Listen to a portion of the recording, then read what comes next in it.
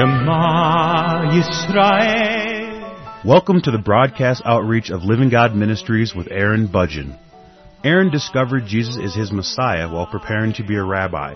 He now teaches for several organizations and is the teaching pastor for Living God Ministries. Strongly distinguishing between the Old and New Covenants, Aaron presents the Scriptures from a Judaic and historical frame of reference. Join Aaron now as he reveals the reality foreshadowed and the new life we can now experience because of what the Lord Jesus accomplished for us.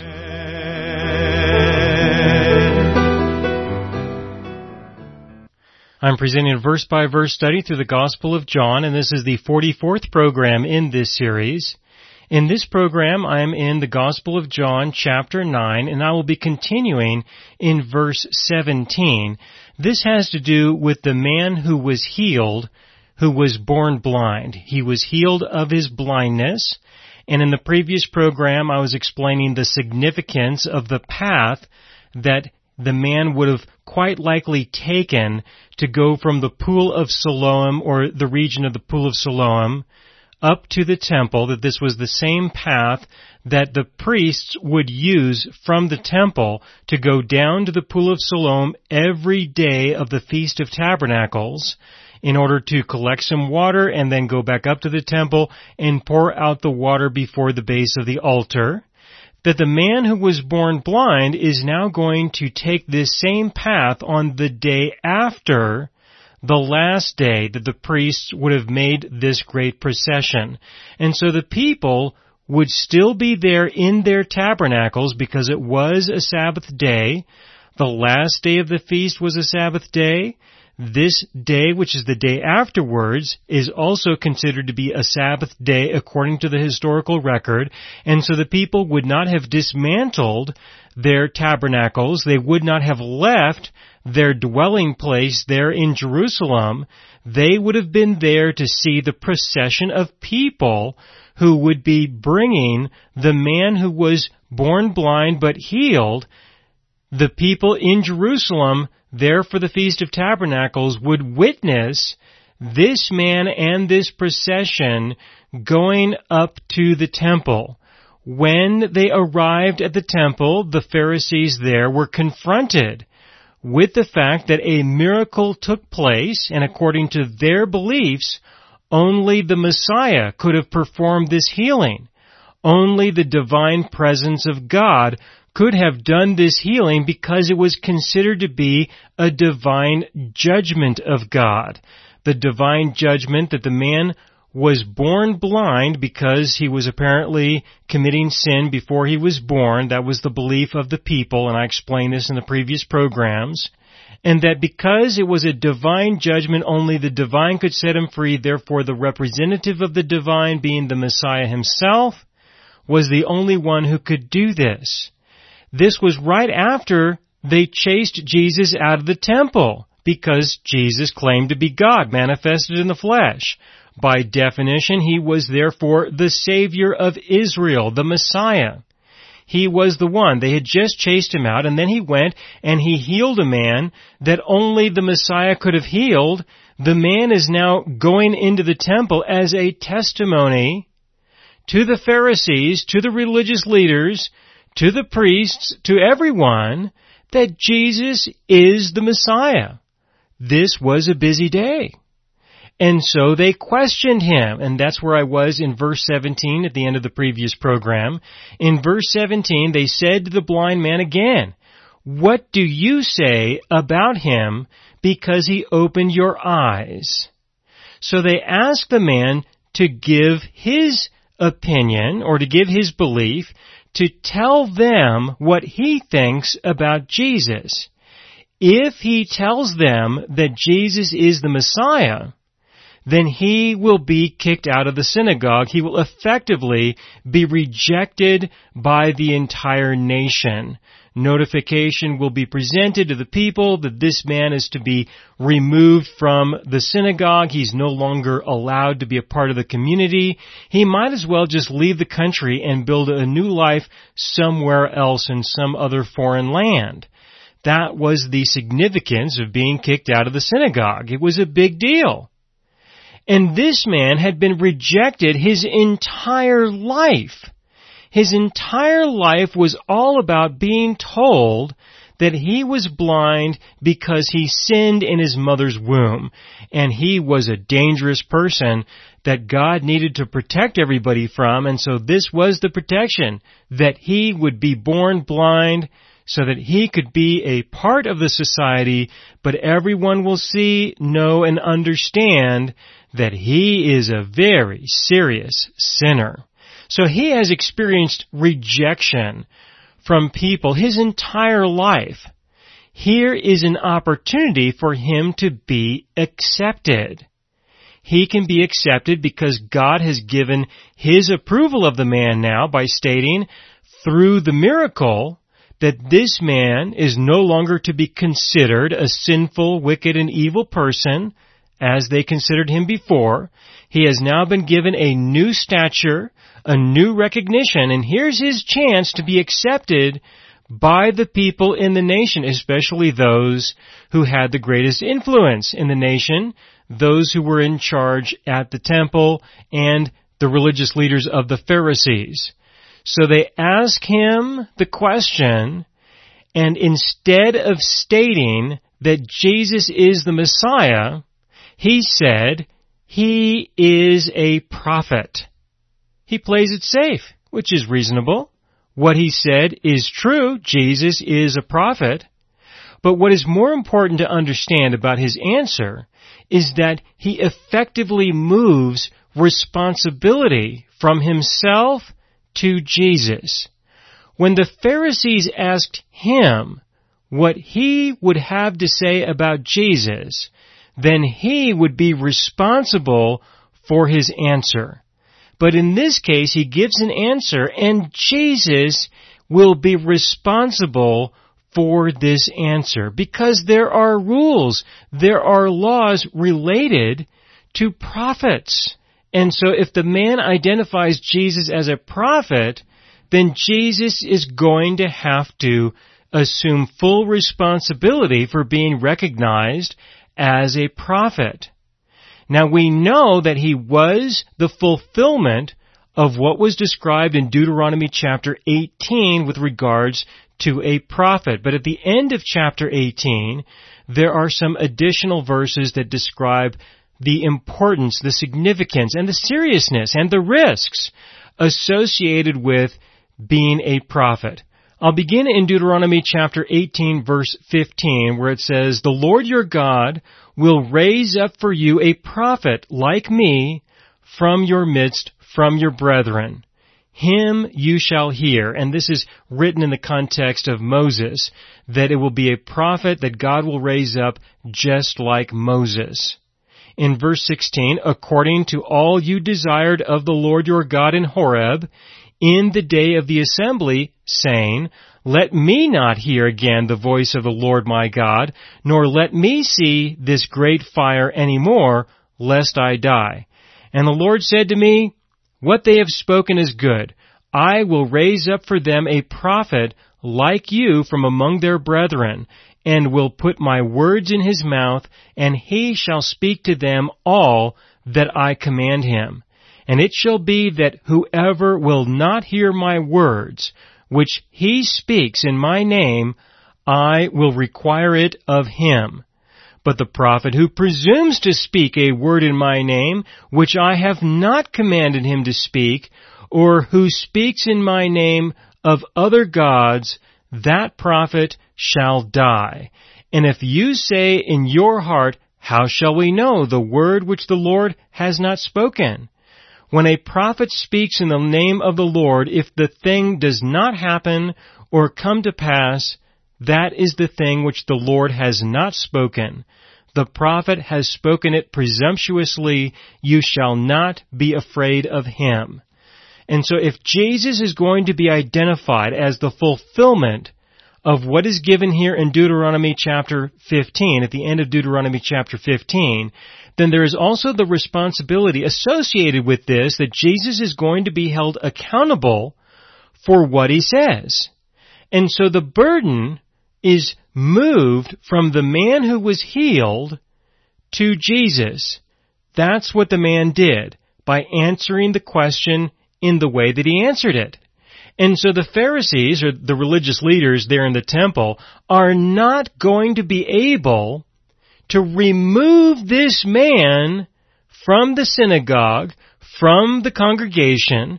They're not going to be able to reject him because of the answer that he gave. They cannot just look at this situation, this circumstance that is causing a disturbance in their lives, that is making them feel uncomfortable, that they have to render some kind of a judgment of recognition or denial of what has happened. And they are looking for someone to blame. They're looking for someone who they can place blame on. They're looking for someone who can be seen as the evil person who has stirred up all of this that they are experiencing in this situation. They just want someone that they can call evil so that they can remove themselves from the situation and say, yes, there was a situation and there was a resolution. Someone was condemned over this situation. They just need to find someone to condemn, or at least that's their perception. That's their belief. If they can just find someone to blame, someone to take responsibility, someone who they can condemn, then they can leave this issue, they can get on with their lives and forget about it, and if anybody ever confronts them over the idea that someone was born blind and yet they were healed and it was Jesus, they would have an answer. They would have a way to escape the concern or the topic entirely.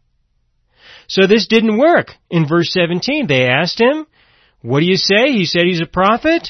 Well, there's nothing that they can do with that. So in verse 18, but the Jews did not believe concerning him that he had been blind and received his sight until they called the parents of him who had received his sight. So if that doesn't work, if questioning the man to see if the man will say that Jesus is the Messiah and then they can condemn the man over that, that didn't work. All right, well then let's just deny. Let's deny the fact that the man was born blind to begin with. That's how we'll solve it. We'll solve it through the denial of reality. That's what we're going to try next. So they tried that, and in verse 19, and they asked them saying, is this your son, who you say was born blind? How then does he now see? Okay, so they asked the parents two different questions. They asked the parents, is this your son who was born blind? That's the first question. And the second question is, what happened? Why is it that he is now able to see? Now, they are able to respond to the first question just fine. But how they respond to the second question is a serious matter, because they are being set up in a similar way that their son was just set up, with a question like this. If they say that it was Jesus who healed their son, and that Jesus is by default the Messiah, well, now the religious leaders have somebody to blame. They can say that all of this is the fault of the parents and their false testimony, their false beliefs in Jesus. So in verse 20, his parents answered them and said, we know that this is our son, and that he was born blind. That's the first question that they answer. They can answer that question. There will be no consequences for them if they answer that question. Verse 21, but by what means he now sees, we do not know. Or who opened his eyes, we do not know. He is of age, ask him, he will speak for himself. In other words, they are not going to be responsible for what is going on. They are not going to be responsible for what happened, and they're not going to be responsible for this conflict that is taking place in the temple. They are going to just simply say, we know nothing. We know nothing. We are not able to bear witness We are not able to testify about this matter. All we can say is that this is our son, and we can say that he is of age. In other words, we are not responsible for what happens to him. Whatever has happened to him, it is not our responsibility. It is his responsibility. So you need to deal with him. He will speak for himself. We will have no part of this at all. And in verse 22, we have a more clear explanation of this. In verse 22, his parents said these things because they feared the Jews. For the Jews had agreed already that if anyone confessed that he was Christ, he would be put out of the synagogue. As I explained earlier, this was the risk that the man was facing when he was asked this question. In verse 23, therefore his parents said, he is of age, ask him. It was a way of saying, we are not going to be responsible for what is going on here.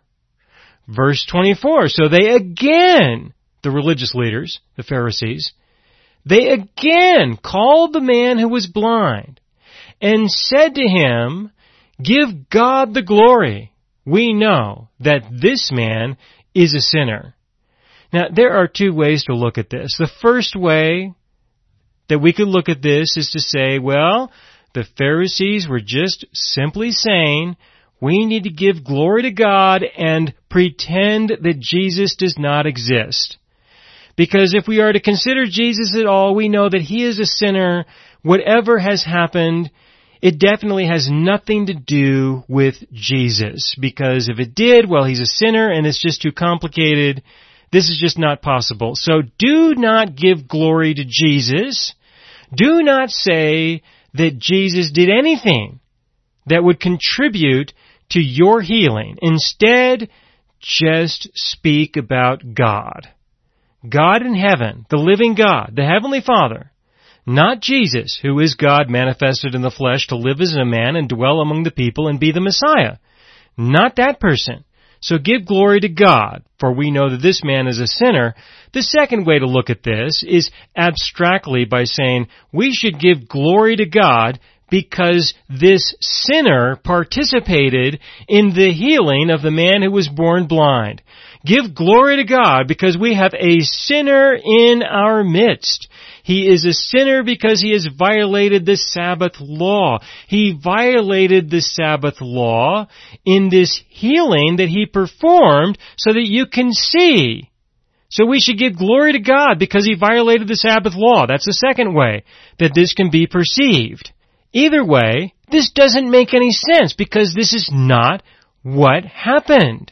In verse 25, he answered and said, whether he is a sinner or not, I do not know. In other words, the man is not going to be responsible for Jesus' sin or the absence of any sin. He's not going to be a witness concerning Jesus and whether he is a sinner or not. He is not going to have any responsibility with regards to any judgment that may be passed against Jesus. He will have no part of any of that at all.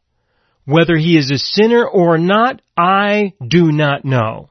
One thing I know, that though I was blind, now I see. So he tells them, I was blind, now I can see. This is something that I know. Now, in his answer, he is insulting the Pharisees. He is insulting the religious leaders. They just told him that Jesus is a sinner. They just explained that to him. They just declared that to him.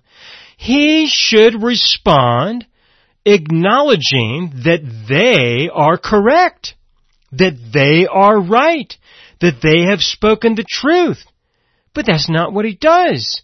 He says, whether he is a sinner or not, I do not know. Well, they just told him that Jesus is a sinner.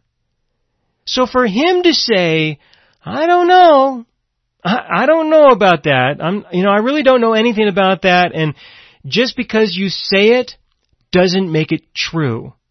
And he has every right to respond in that way, because he was told his whole life that the only way that he would ever be able to see again is if the divine presence of God would manifest as the Messiah, and the Messiah would set him free from his blindness and heal him of his blindness so that he could see. That's what they told him.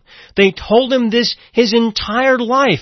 And it is obvious, it is abundantly obvious that they are denying that belief that they proclaimed. They said that. They taught that. They believed that. And they told him to believe that. So now it's happened. Now it's happened, and they will not accept what they told him. They will not embrace the evidence. They will not embrace the truth that Jesus is the Messiah. And so, what could they say that he could believe? This was a very important matter to him. He's the one who was blind. He's the one who can see now. This is important to him. And so all he can say to them now is, whatever you say to me, I have to consider that maybe what you say to me isn't true. And so he responds by saying, whether he is a sinner or not, I do not know. And just because you say so doesn't make it true. Just because you said he is a sinner doesn't mean that he is a sinner. Not according to the man who was healed. He's not going to acknowledge that. And so he speaks to them in this way, with an aggressive response. And through this criticism of them as religious leaders, he criticizes and challenges their integrity. They respond. And in verse 26, then they said to him again, what did he do to you? How did he open your eyes? That's their response to him telling them, I'm not so sure that you're telling me the truth anymore. They asked him again, what did he do to you? How did he open your eyes? He answered them, I told you already, and you did not listen. Why do you want to hear it again? Do you also want to become his disciples? He tells them, why are you asking me this? I already told you, and it's obvious that you rejected what I said. I don't have anything different to say. You want me to say it again? You're going to just reject it again. Or are you willing to repent? Are you willing to acknowledge perhaps your sin? And are you willing to recognize that he is the Messiah? Do you want to become one of his disciples? Do you want to hear the truth of Jesus and become one of his disciples? Is that why you are asking me this question? Or are you asking me this question because you're trying to find a way to make me responsible for what he did? You're trying to find a way to shift blame onto somebody, anybody, in order to get a resolution to this issue that you just don't like. That's what they were doing. And he responds to them in this way with this challenge. He challenges them. Do you also want to become his disciples? Then they reviled him. In verse 28, then they reviled him and said, you are his disciple, but we are Moses' disciples. How is this guy his disciple? He didn't even know what Jesus looked like. He didn't know where he was. He probably didn't know anything about what Jesus taught or what he believed or anything. He did not even ask Jesus to heal him. He didn't ask for this. He didn't have some great faith in Jesus and Jesus healed him. It was nothing like that at all. He was just sitting there. He was doing his thing. He was having a regular day. And next thing he knows, there's some guy who spit on some dirt and has smeared it into his eyes and tells him to go find the pool and wash his face. That's all he knows. And they say, you are his disciple. Where do they get that from? Why are they putting him in this position? And they say, but we are Moses' disciples. We know that God spoke to Moses. As for this fellow, we do not know where he is from. They don't even know where he is from? I have to continue with this in the next program. Thank you for listening. This is the 44th program in the verse-by-verse study through the Gospel of John. In this program, I was in John chapter 9, verses 17 through 29, where I explained the conversation that was taking place between the man who was born blind, but he was healed by Jesus, and the Pharisees, who were religious leaders there in the temple. The conversation that they were having was a conversation of the Pharisees trying to find a way to establish blame on somebody else for this conflict, for this situation. So regardless of whether Jesus healed the man or not, they could say that somebody believed something that wasn't true, and so they resolved the uncomfortable situation by expelling someone. And I will continue with this in the next program.